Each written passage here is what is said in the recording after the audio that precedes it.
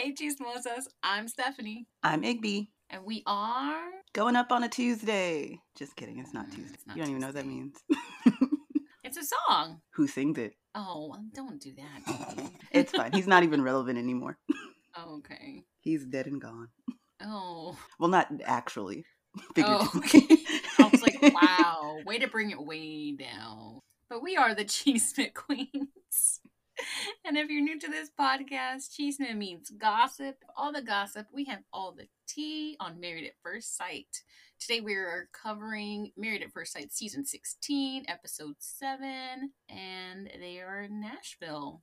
Back from honeymoon, kind of. Part honeymoon, part Nashville. But before that, let's do some Cheesemit. Igby, do you have any Cheesemit? You know I do. Let's hear and it. Of course, some of it would have come out right after we recorded an episode. Because I was like, wait, was that this week or last week? But it was like literally right after we recorded.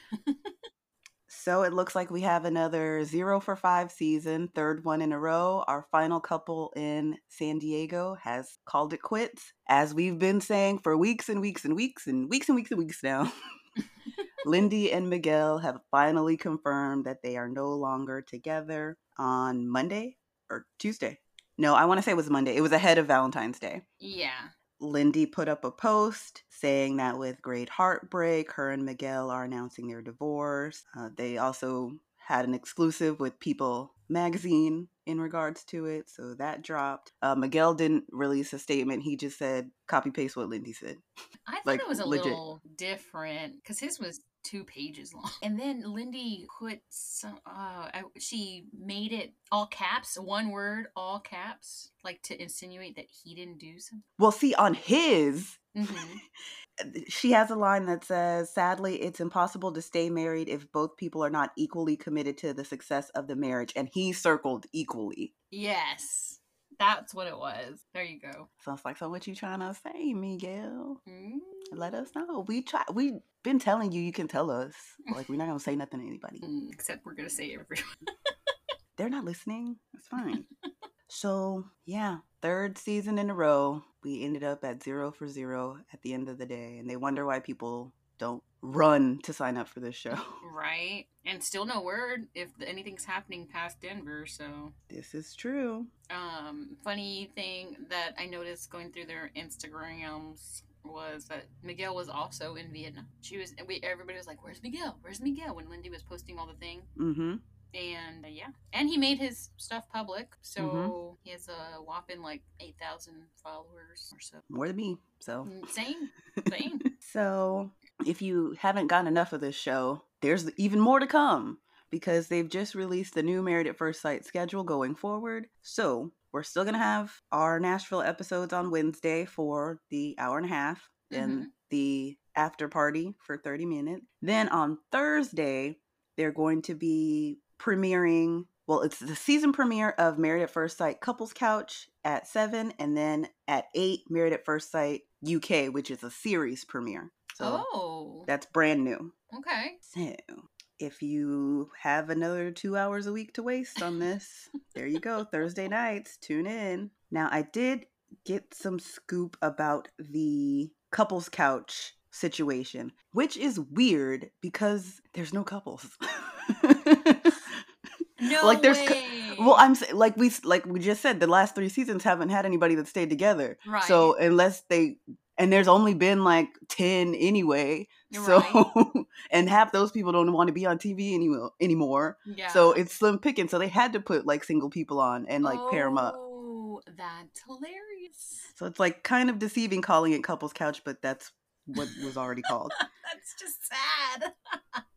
Love it. It looks like we are going to have some couples that we had before, including Jamie and Beth from Charlotte, Ashley and Anthony from Chicago, Shanice and Jephte from Boston, round 1, Jamie and Doug from New York, and then Woody and Amani from New Orleans. Okay. We are also going to have Katina and Olajuwon, but they were a couple at the time, but aren't anymore. So that should be interesting. That should be very interesting.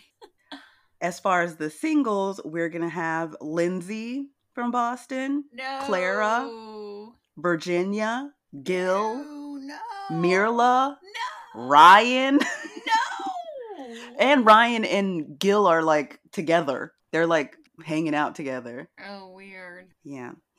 Ryan says, ladies, settle down. Oh, please. Oh, please. And then on top of that, if you want to put 10 on 20, then they just have some randos in there. What do you mean? There's going to be 2 podcasters, Justin and Shay Davis, whoever the fuck they are. Okay. Some actress named Erica Ash, never heard of her. A former NFL punter named John Ryan, and his wife, Sarah. Who the fuck are any of these people? I guess, are they just super fans? Is that how this is? I don't know. I do not know what they are doing. I guess we will find out on Thursday. I quickly Googled who Erica Ash is, and she is more Scary Movie Part 5. Bitch, who saw that? That's the biggest. Okay. You would have been better off naming a Lifetime movie than Scary Movie 5. A Netflix original probably got seen more than that.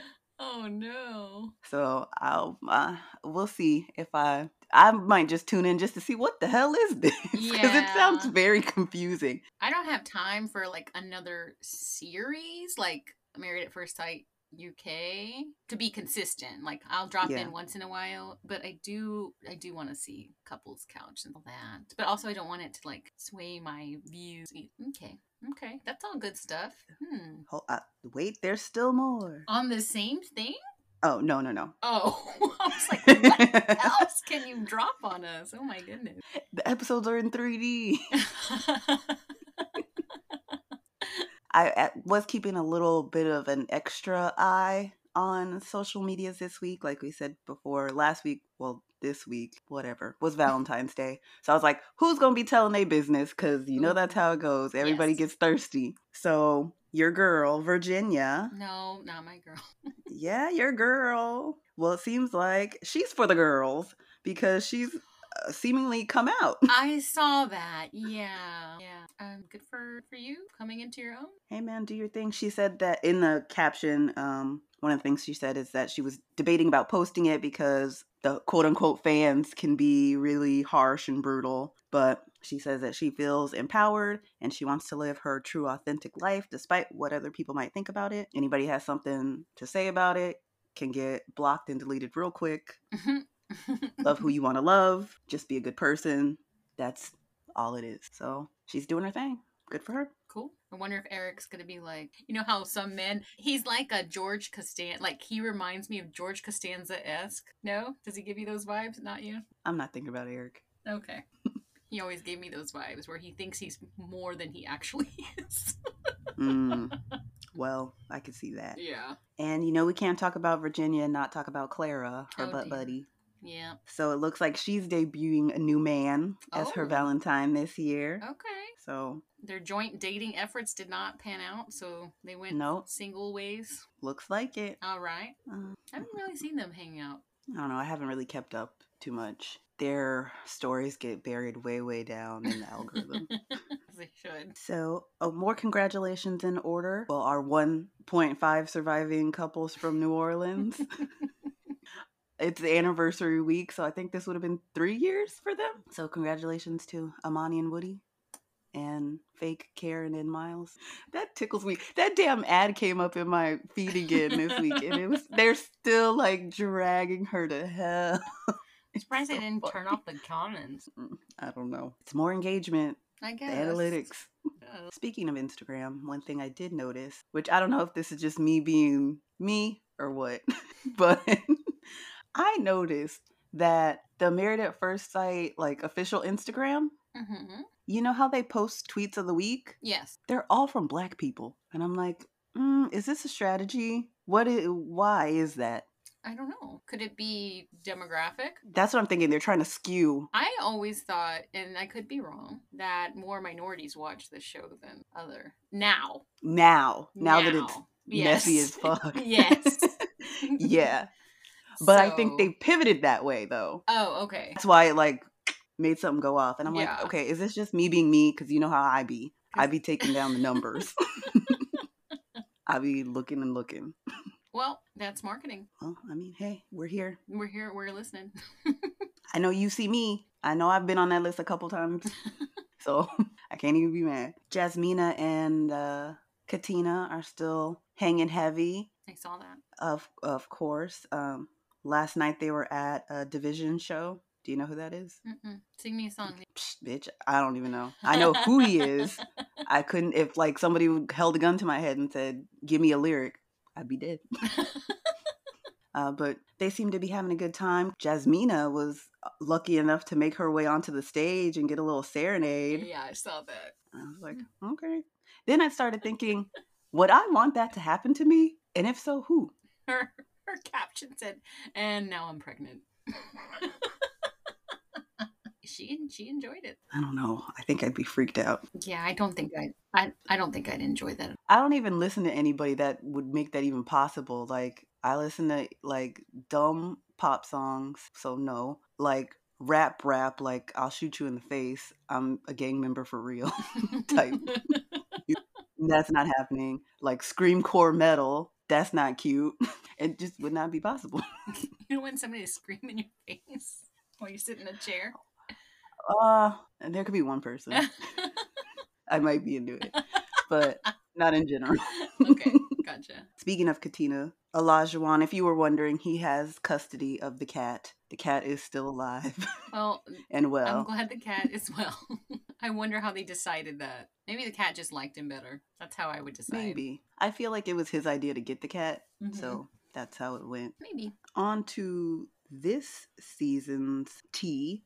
So I guess, spoiler alerts if you don't want to know some season 16 secrets. Ooh. So word on the street is that, well, at the end of this episode, we see that Clint and Gina are having a little bit of static. Yes. When they're talking to Pastor Cal. And there was also a commercial during the episode where it says that Gina doesn't move in. I didn't see that, but yes. I saw your tweet and I was like paying attention during the preview at the end, but that didn't come up, so I was like, oh. One of them sneak commercials that they put in there to confuse you. If you missed it, you missed it. Okay, I missed it. But the word is that they do actually move in together, but they never sleep in the same room. Oh. So it's straight roommates for 8 weeks, which I thought was going to be Shaq and Kirsten, but I'm surprised. I thought maybe they would bang at least once. I feel like Gina got the ick and that it's over. Yeah, maybe so. They were buddy this episode, so I wonder what happens between now and next episode. What happens? What happens? Because they were all chummy and such. She was going to eat some ice cream before bed, and he said, do you really want to have that? The only other thing was it was revealed during After Party by Jasmine that final hookup 2 weeks before they got married was a mutual friend. I saw that. And I want to know how fast she hit that friend up. Or how close of a friend it is, too. Yeah. How close is that friend? Maybe not so close, because you would think she would have told people that she was going through this process. But can they? I think so. They don't know that they've been picked, but they can say I tried out for. Yeah, I don't know. I want more details on that, Jen. Me too. I'm surprised she even told us that. Yeah, because she definitely didn't have to. That tells me they're not together, because she's just gonna air out that's my guess. I mean, that could be very true. I believe that is all of the tea that I have this week until I remember some later, like I do every week. My tea's not as good as yours, as always. But I have a little bit. So Stasha, who said that she don't get checked. I know. That was real quick on there. I was like, ew. And did you know that Jasmine wasn't even like looking at her when she was talking? She was just talking. She was talking to Keisha, but saying, "It's so nice to meet you, Stasia." But you know how she always said that she was gonna keep Barnes even if she was gonna divorce Nate? Oh. Yes, I tweeted about this. Oh, did you? Mm-hmm. I think I missed. Well, she's back to Karcher, so still kept her name. Is in the process of freezing her eggs. There's no one that she is dating. Also, I was wondering what she was going to pivot to with her YouTube channel. Mm-hmm. And it turns out, because you know how Nate has pivoted to, I'm a day trader. I've made so much money day trading.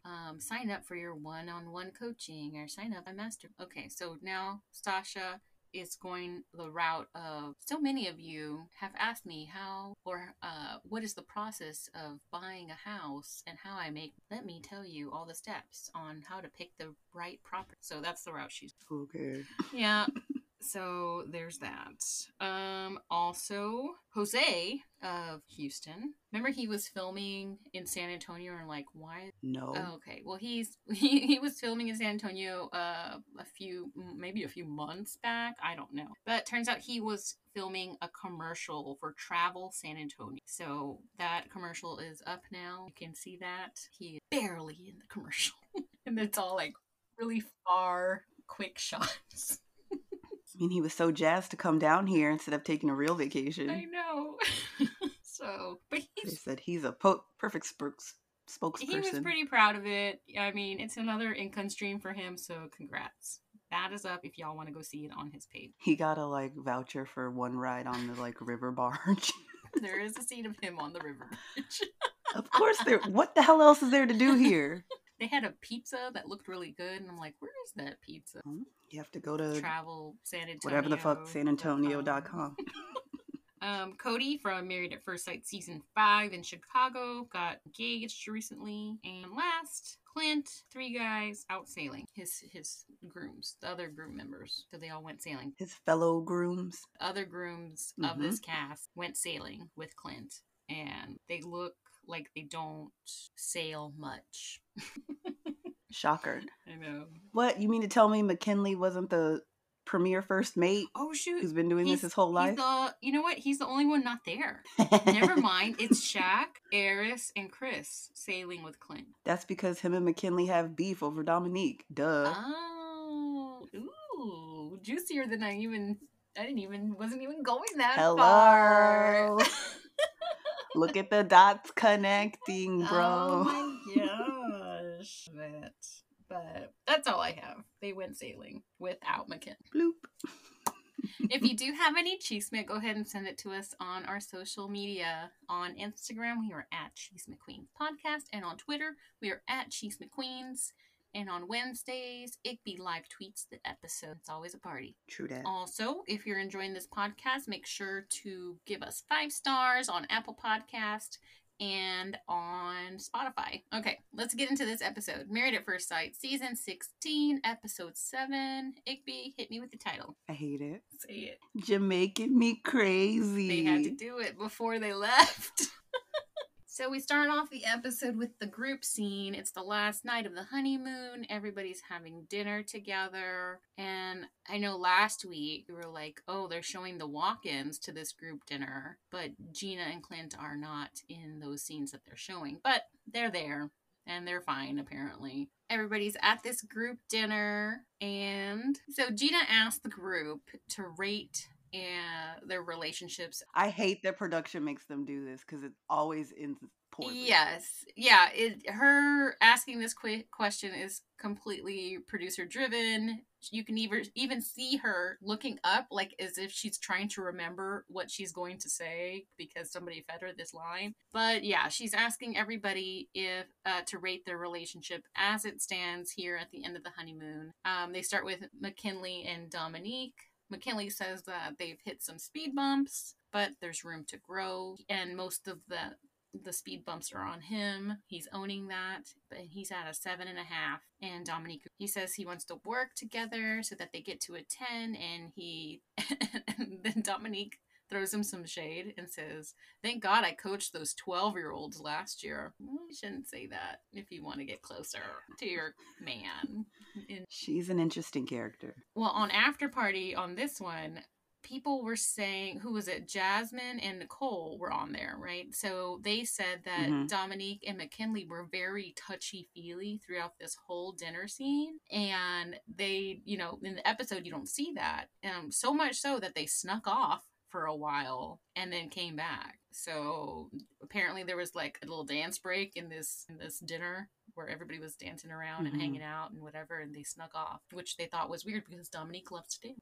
She was dancing all right. They suspect that they consummated the marriage, and that's what's up. Because a lot of people too I saw were saying that this is the first time where nobody did anything at all during the honeymoon. Like at least we get a sexy shower or something, but these people all hate each other.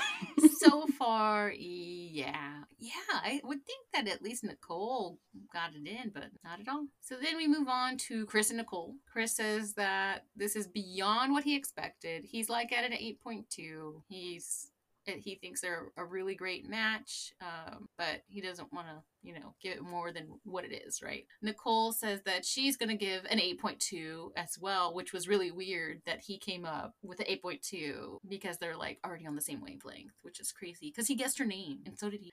I don't know why they're doing this. It's weird. Y'all are being weird.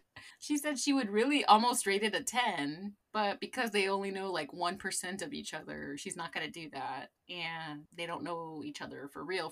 So she's going to stick with the 8.2. And an ITM, Clint says that he thinks Nicole is going to take Chris for a ride. Not a sexual ride, which Gina thought that's what he meant, but a ride in that she's going to stomp all over him. An emotional ride. So then we get to Kirsten and Shaq. Kirsten says that Shaq plays too much, jokes too much, and Dominique's like, yeah, I feel that. That she thinks there's a time and a place for fun and jokes, and she thinks that, but other than that, things are going well. So she's going to put them at a 7. And Shaq says he's happy with the 7. He agrees. Gina and Clint are next, and Gina says that she is pleased at where they're at. She's going to give a 5, and she's hopeful, and she's still in it. And Clint says that he's going to give it a 5.5 because they've come such a long way. They've been through the ringer and came out the other end. Jasmine says they're good. Jasmine and Eris are next. Jasmine says they're good. They've had a few hiccups. He said he's never been in love, so that's giving her some, she's reservations, but maybe he hasn't met the right girl yet, and maybe your girl's the right girl. So she's at a 7.5 or maybe an 8, and he says he's at a 7, which all the men look at each other and like, you are lying. I know, that's what I said. I'm like, why are they up here lying to each other and lying to us? Like, all the men are just lying. Mac's the only one in the ITM that says he feels like some people are lying through this process, but okay. I think, what did Eris rate her? A 4? Like 4 or 5. Earlier when he was just talking to the guys.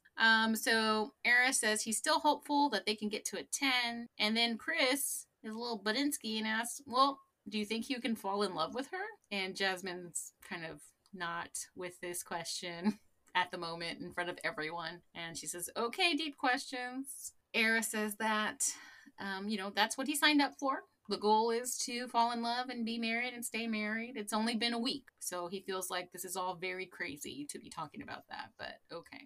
And that's all they had. That was enough. Agreed. You want to talk about Clint and Gina? Well, nonetheless, they open the episode at the very top. They're kind of continuing the conversation from last week's episode where Gina's kind of rehashing what happens. She's recalling this terrible conversation with Clint where he suggested that she's not athletic or slender enough for him in contrast to the women that he's dated in the past. She said that she and Clint tried to talk through it, but Clint doesn't see anything wrong in what he said. She says that they've been talking in circles. She honestly is disgusted at this point. She says that she feels like it was a really nasty thing for him to say, and for him to not think that he said anything wrong is a huge red flag for her. So this is when I think this is the point where she's like, I'm checked out completely. Mm-hmm. So while that's happening, Clint is actually meeting up with Eris and Chris to kind of talk about what's going on. Clint says that Gina went after him and accused him of calling her thick or fat or whatever word she used. He insists that it wasn't his intent, and he was just trying to give her a point of reference about the kind of women that he typically dates or has dated in the past. He says that he apologized, but she's basically saying it's unforgivable. But on the other hand, she's calling him a ginger and a redhead, light skin, and those aren't terms of endearment either. So there was what so the hell? Many minorities having issue with Clint saying light-skinned when white, but I saw a lot on the Facebook groups. It was a hot topic. I had to laugh today because I was watching You earlier, and old. I'm still in season 2. I didn't even finish season 1, and I liked it. Yeah, I know. I said the same thing. I was like, I'm gonna catch up before the new season started, and then the new season, and I'm not caught up. But the little girl, she was like, "Oh, I'm so glad to hear you're not racist against gingers," and I was like, "Is this really a thing?"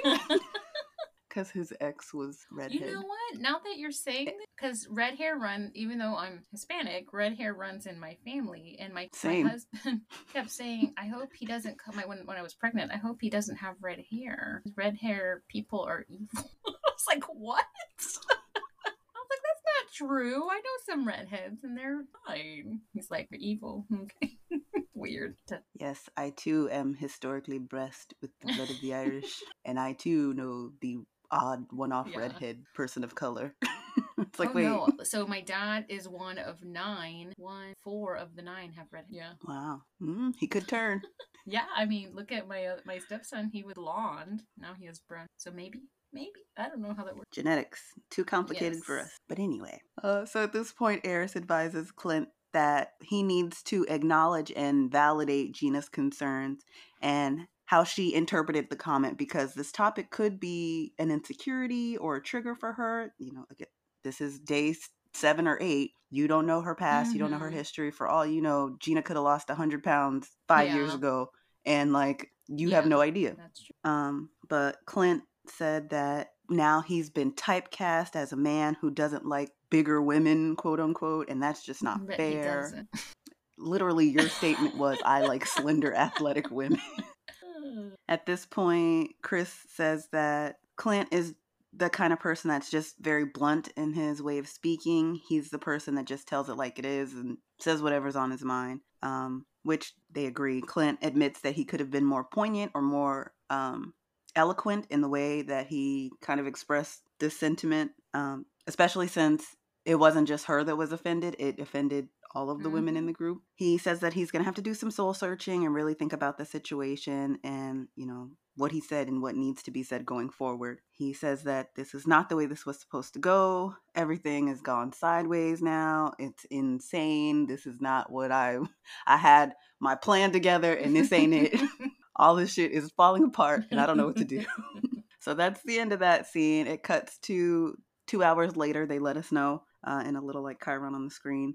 Clint at this point has apologized to Gina in their room off camera. Gina says that he seemed to be understanding and that he also gave her an opportunity to clarify why this whole thing upset her so much and would have been hurt, and why it would have been hurtful to everyone else in the room. So now he's able to kind of grasp the weight of, you know, his words. So then we had, after that, that was the whole group dinner where he gives his speech, which was ridiculous. I love how it totally got hijacked. Like, I wonder how long, it seemed long in the episode, so I wonder how long it was 45 minutes. in real. 45 minutes. Ridiculous. Jasmine and Nicole on After Party said that it was 45 minutes. And even in all that, he didn't apologize. But I guess he made amends with who he needed to make amends with, which is his wife. And if she's letting it go, then everybody else has to let it go, basically. It reminded me of, and I hate that Stasha brought it up, but there was a lot of similarities between Mitch and Clint, where was it Kristen? Yeah, Kristen say we have to be Team Mitch, you know, so everybody has to be Team Mitch, and it's kind of like the same thing here. If Gina's gonna be Team Clint, everybody has to. But Sasha said this was like the Twilight for her because there was the same type of dudes. The next little clip we see of them is their last day in Jamaica. They're getting ready for the airport. They're in bed, and they have a little diary cam where apparently this fabulous group dinner gave Clint food poisoning, and he was having quite a hard time. I'm maybe sure some that's karma there. Maybe. Have a very uncomfortable flight home. Thanks for flying. Oh, that sounds horrible. Luckily, Bahamas to Tennessee should only be a couple hours, I would think. But still, traveling when you are sick like that is not fun, as my stomach gurgles. You are always getting sick on vacation. I know, I get sick 99.9% of the time. The next scene we see of them is them settling into their new apartment. Now, you know, this is my favorite part when they do the move-ins. So I was being nosy and did some research on the complex that they live in. So they are at the Central Sobro, which is a very interesting concept. Now, these apartments it's like a hybrid kind of situation where it's apartments where you can rent, Mhm. like lease, like normal. They also have the option to rent a place as Airbnb, like certain residents have the option through, I guess, property management, through their partnership with Airbnb to like lease out their apartments if they're not home. And you can also do like long term, or like, Midterm. no, not long term. Yeah. So it was interesting to me. So I thought it's an interesting concept. I know the apartment that it looks like they have, the floor plan is going for a little under $3,500 a month, which I thought the cost of living in Nashville was supposed to be pretty reasonable. Well, they're pretty fancy apartments, though. And the whole thing too with this company, or this property management company, is they're catering to like work at home renters. So they have a lot of like co-working spaces and all that kind of stuff. That's a big part of their amenities. They've popped up in a lot of the major cities. They do have a location in Denver, so I wonder if this is part of a Ooh, deal. that's smart. Also, I wonder if this is part of their marketing too, because this had come up on my Instagram in my feed as an ad before I knew this is where they were wow. staying. And they were marketing with Matt James, the dude from The Bachelor. So I'm like, are they doing, what's the reality Yeah. TV angle they're playing here? So I said, it just some thoughts Yeah. going around in my That is mind. interesting. So yeah, I mean that's their big thing, is like these premium amenities, courtyards, rooftop pools, gym, yoga, All the all that cool kind of stuff stuff. that the cool kids wanted. Right. And then being centrally located, they're like smack dab in the middle of Mm. downtown Nashville, where like Yeah. everything is happening. So very walkable, all that kind of stuff. So it seemed really small though. I know we've said this before. I mean, nobody's going to get the real estate like they had in Houston. But I was like, that bed looks young as hell. Why is it so small? Yeah. They like You both notice can't how fit in it. jacket, Kristen, especially. So I don't know. We'll see how that goes. But that was my intel on the Central Very Sobro. interesting. So back to Clint and Gina. So they're settling into the apartment. Gina said that while on the honeymoon, her marriage got set back. She knows marriage takes work and that love can grow over time. She's been in relationships before where things weren't just like on fire right off the bat. So she knows, it can be done. There's a possibility. So she's still holding out hope a little bit, or she's making it seem like that. Clint says he's excited to fill up the fridge with food. He's ready to have friends over. He's ready to have, Taco Tuesday up in there. They just need to find some more chairs. There's not going to be room for the love sack. Speaking of how small the apartments are. We have a love sack. Gigantic. Yeah. There's no way. No way. Look. And this is where I got worried, because they're sitting down on the couch and Clint asked Gina, where's Hank going to be during the day? I was like, uh-oh. He's going to be another Mitch and be bitching about the dog. Remember we were saying that Ryan was trying to poison Brett's dog? Yes. And then poor dog passed away. Oh, man. But Gina says, the dog will stay here. He obviously can't be at the salon for like health and safety reasons. She's like, if you want to take him, you can take him with you. And it goes to an ITM where Clint says that he is a dog person, thankfully. He's really actually excited about having a dog. He says that because of work, he travels so much, he hasn't been able to have a pet in the last few years. So he's psyched. He's all he seems for more it. psyched about the dog than the woman. And then, I mean, that's pretty much the end of them. He says that he's looking forward to getting to know Gina on the next level. And then their scene ends with them doing our favorite thing, jerking off toothbrushes into their mouths. It seemed very, I was like, we know they brush their teeth, but why are they doing it like that? This is strange. I know. I think they actually, they have to be like, okay, y'all brush your teeth together. So because our audience expects it. So go and action. I'm surprised we haven't seen like a little Colgate ad pop up. I know. If you watch it on Amazon, you get these weird pop-ups like, get Jasmine's dress here. Mm-hmm. Really? You watch it on the TV. Oh. I was like, I've never seen that. It's weird. It is weird. Weird.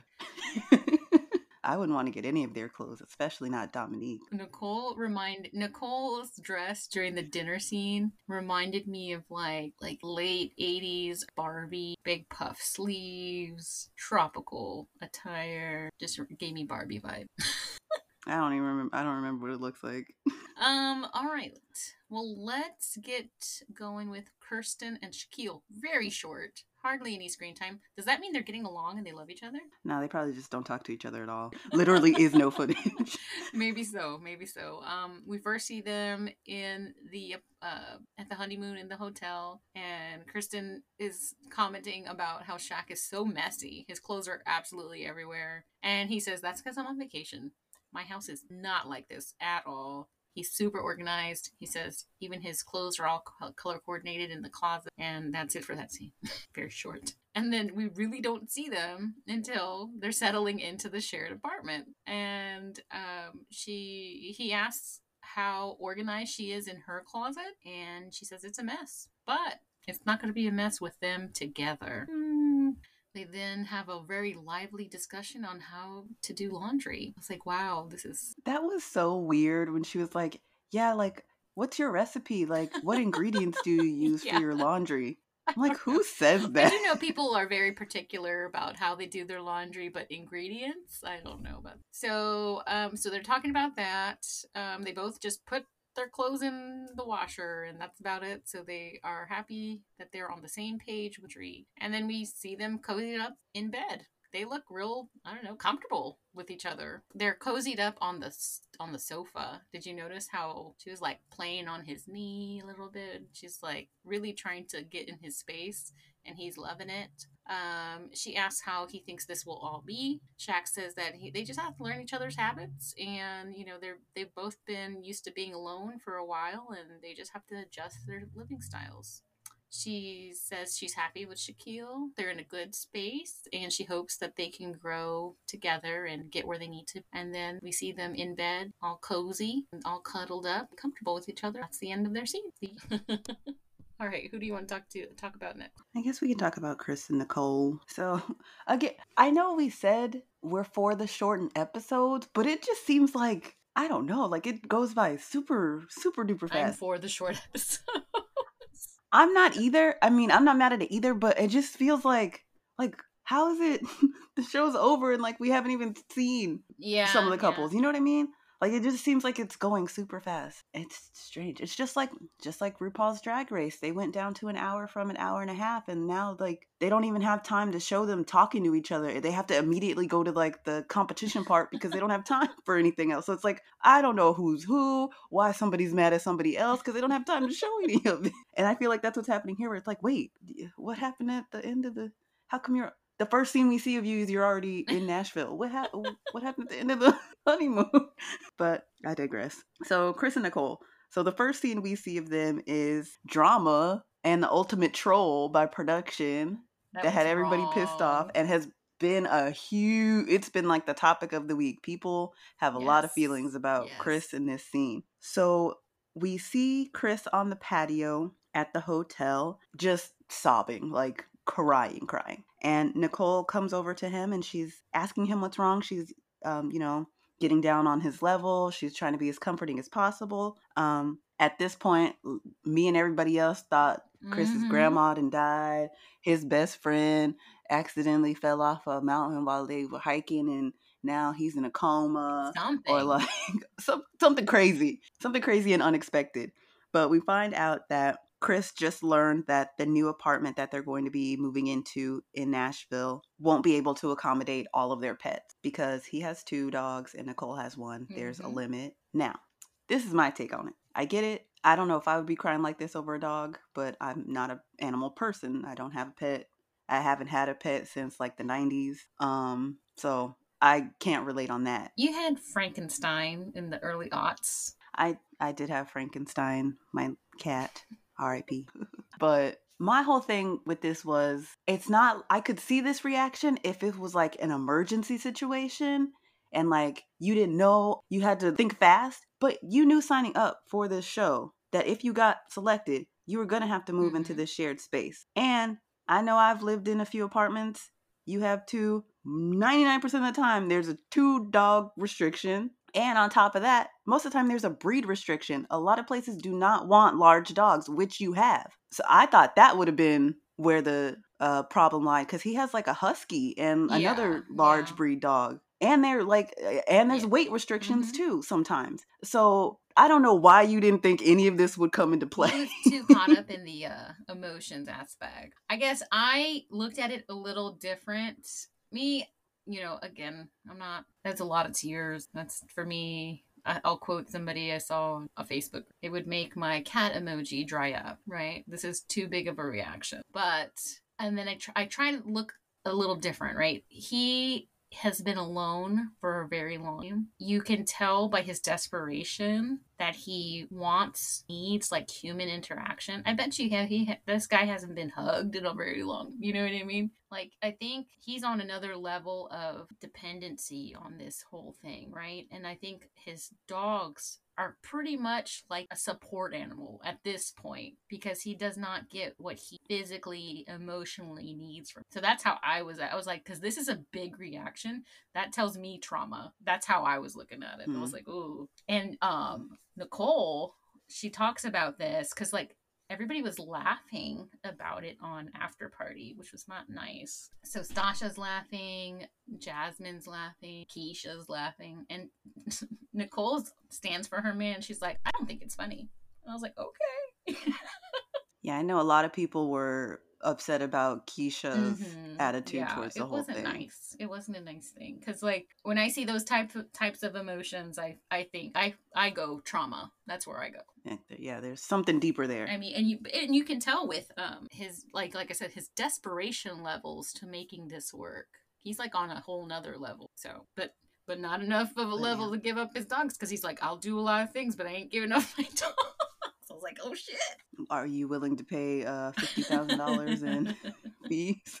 Yeah. Or however much it is now. But yeah, in the scene he's saying, he can't abandon them. They mean everything to me. I can't have them barely involved in my life for 8 weeks. So Nicole, she says, okay. A lot of people are comparing her to Lindsay, where she's like, okay, here's this problem. Here's what we're going to do. You're not there right now, so I'm just going to handle it. And what needs to happen will happen. She assures him that he's not going to have to abandon the dogs. They're going to figure out a solution. They hug, and Chris is extremely thankful for her support and, her positivity about the situation. She's like, we're going to figure it out. We're going to make it work. Whatever we have to do, we'll do. And it's going to be fine. Just calm down. So she says that if they have to be apart for a little bit in order to make it work, they can do that. They don't necessarily have to be on top of each other all the time. She says that, she asked Chris to trust her. So he says, okay, if you say you can figure out a way for this to work, I'm going to trust you to do that. It's in your hands now, basically. So with that being said, this is when Nicole gets on FaceTime. She calls her dad, and she asks if he would be willing to help with the dog. And there were some different options they were talking about. They were talking about maybe sending the dog to Florida to be with the dad, or if there was some kind of rotation they could figure out where some of the dogs were there at some part of the time and then they switch and all of that. But Nicole's dad says he's fine to take the dog to Florida. But Nicole is kind of between a rock and a hard place too, because she's like, okay, that's an option, but I don't want to be away from my dog either for 2 months. That, just like Chris is saying, it would, be hurtful to him. She feels the same way about her pet. But she says that even though it would kill her, she's willing to consider it if that's the only option that they have, basically.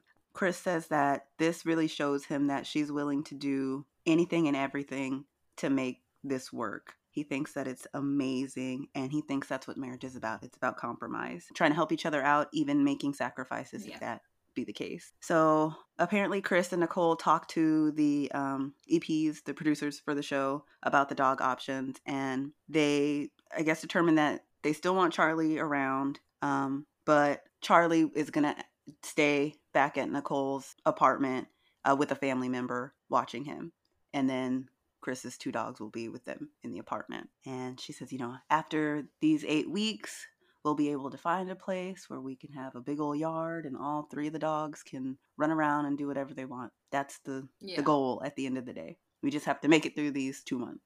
So the next scene we see of them, they've already moved into the new apartment. They're testing out the couch. They're getting all snuggled up, and they talk about the new apartment itself. Chris brings up that he wants them to call each other out, basically. If there's any problems or any issues, just bring it up and bring it to the forefront. It's better to talk about it in the moment than let it sit and fester and then it become a big issue, a big blow up, a fight. He's not trying to do that. He's not trying to have any drama. So if you see something, say something, basically. They both agree that they are willing to adjust their habits to accommodate each other since they're going to be living together. Then Nicole starts Nicoling, and she's like, if today was decision day, would you say maybe? And he's like, yeah, probably. And she's like, well, would you say yes? And he's like, maybe. And then she has to, again, take it again, another step. Well, do you love me? And he's like, not right now. She's like, not yet. I like you. I thought all that dog stuff I would get a different answer. Yeah, and she's just sure to say, oh, I don't love you either, jerk. But at the end, they both kind of laugh it off. Then they actually get into bed, and Chris thanks Nicole for her support and being so great during this whole dog challenge situation. He's happy with the arrangement that they've kind of come up with, but Nicole is happy that they're were able to make the best of a kind of stressful emotional situation. But that was pretty much them for the episode. They really pulled the okie doke for us, man. I was like, oh no. They already said it was going to be a stressful week in Nashville, and now somebody died, and now they're going to have to go to the funeral, and then they're going to have to introduce Nicole to all these other family members, and it's going to... I was out there. My foil hat was on.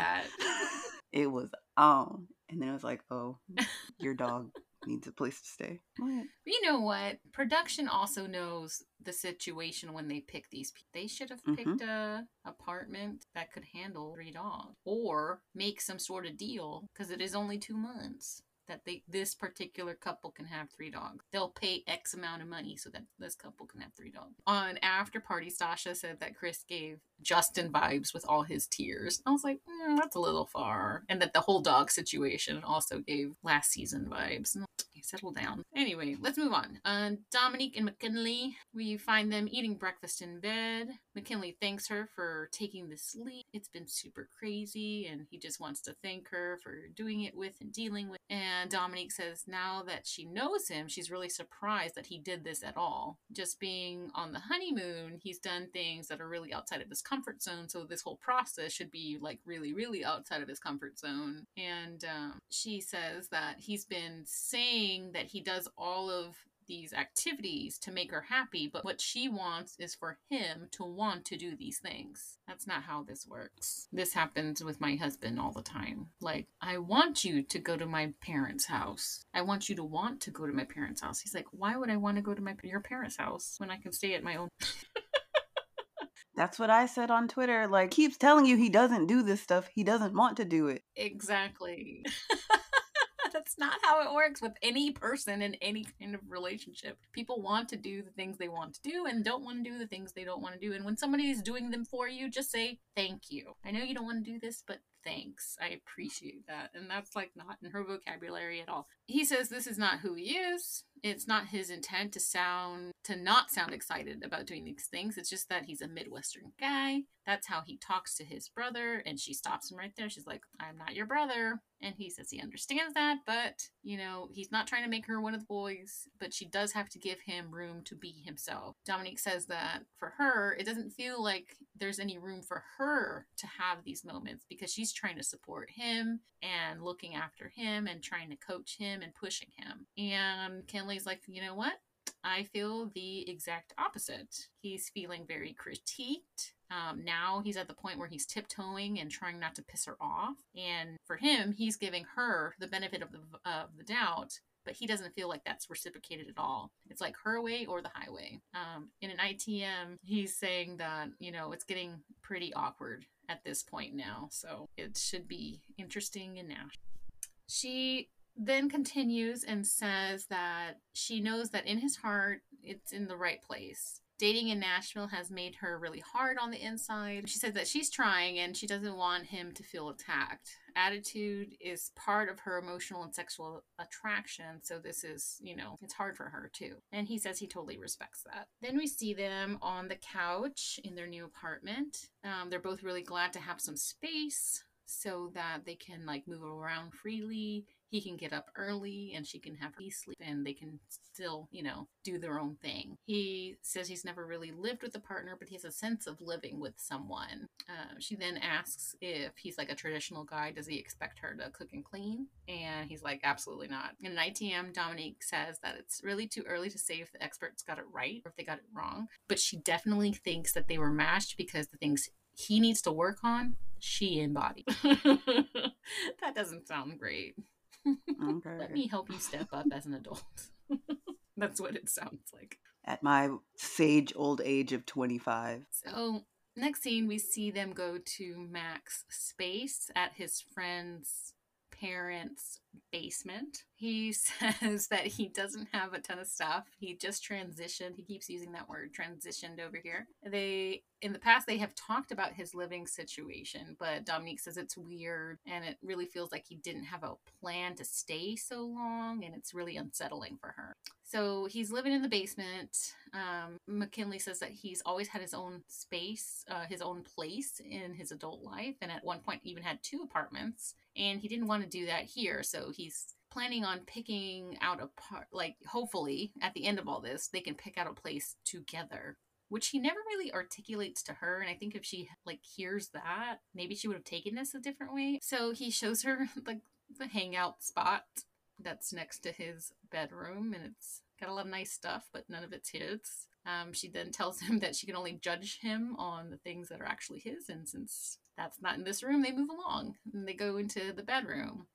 In the bedroom, there's a big collage of family pictures, and not his family. So she's not about this life at all. She thought that some of the parts of him would be reflected in this room on display, but it is not. And this is making her even more nervous. She's looking at the closet and he jokes, "Oh, it's not enough space for you, is it?" And she's like, "Absolutely not." So it's small. There's not a lot of privacy. McKinley asks if this is what she had imagined, and she says it's bad for her because she doesn't have anything to judge him on. In an ITM, she says she usually goes for guys who are more established, and for this just tells her that he has a lack of initiative, and again, she keeps saying she's nervous.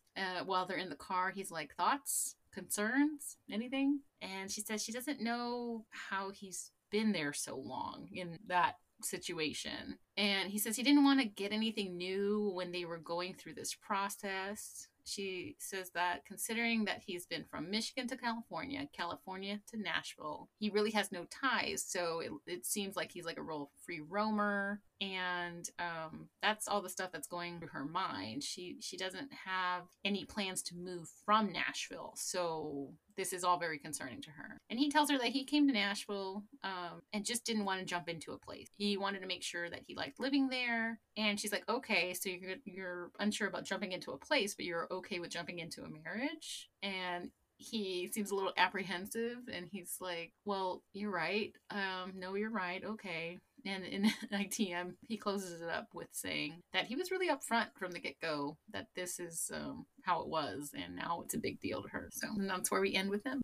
Hate that they have to pretend like they didn't move for this show. That would just solve this whole thing. I really think she just needs some affirmation, I didn't want to buy. Why would I get a new place when we're getting married, and after we're done living together, we have to move again? That's all he had to say. So. And how long has he been here? 5 months. We can assume, we'll give him lazy bones, first month, right? Okay. Then he's looking second month, and second month turns into third month, and I'm in this process now. You can look at it that way. Yeah, I can't wait to see her place. Yeah, that. To me, I'd be super nosy. Can I see your bank account? And see, that's the thing too with the way the show is now. And even going back to the whole Chris and Nicole situation, if this was OG Married at First Sight, they had to find their own place to live. They didn't just get this ready-made, here you go. Yeah. This is where you're going to be. situation. And two, the reason that was good was because it forced people to have to talk about finances because they had to figure out what their budget was for this new place. So you had to come with That's it. a fantastic point. Yeah. Interesting. All right. Well, that's all I have on them. Do you want to close up with Jasmine and Eris? Gem of a guy. I over here. can't stand him. Me neither. He is terrible. I feel bad that all my comments on Instagram are like, still not with Eris. I hate this guy. I had to give him props at one point when with Clint, he was being the voice of reason, which I thought it shocked the hell out of me. I was like, what? You are making sense about something? Wow. Didn't know that was possible. So I had to give you that one. But other than that, you can kick rocks. I can't stand you. Like, bye. Jasmine, please don't sleep with this man. Don't do it. Don't do it. She might not after learning that he had slept with somebody two weeks earlier. And it was someone she knew. And someone she knew. Because to me, that tells me you're not really about this. You were not ready to be a husband. If you were ready to be a husband, stop during this whole process. The first thing we see of him is he has a little like diary cam where he's saying that he's attracted to Jasmine, but their levels are just not in sync. Again, he has to let us know that Jasmine is way more into him than he is into her. Don't forget it, okay? So the next scene we see is them having breakfast at the hotel, and Eris said he had his me time that morning. He was coming back from the gym. He said he did appreciate that she had breakfast there for him when he got back. And Not no bacon, just wholesome fruit. You know what?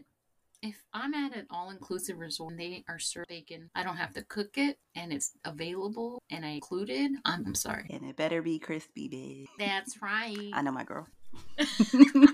He tells her that he's felt a shift in their dynamic, and he kind of came to this conclusion after they had their different ratings on the marriage at the group dinner. Okay, so in After Party, she says this is right after she found out that he had slept with her friend. They're mutual. So that's one of the hiccups she hints to. So Eris is telling her that he's beating himself up over the fact that he's not as attracted to her as he thinks he should be, and that he feels like he could be doing better. And Jasmine says that she's giving him grace because their feelings for each other seem to be different. He says that he just wants her to be aware of where his head is at.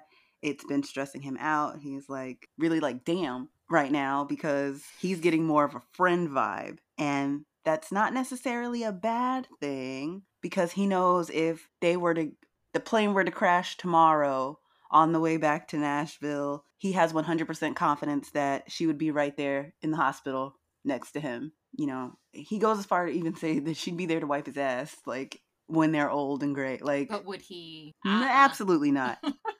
He couldn't even massage that bitch's leg last week.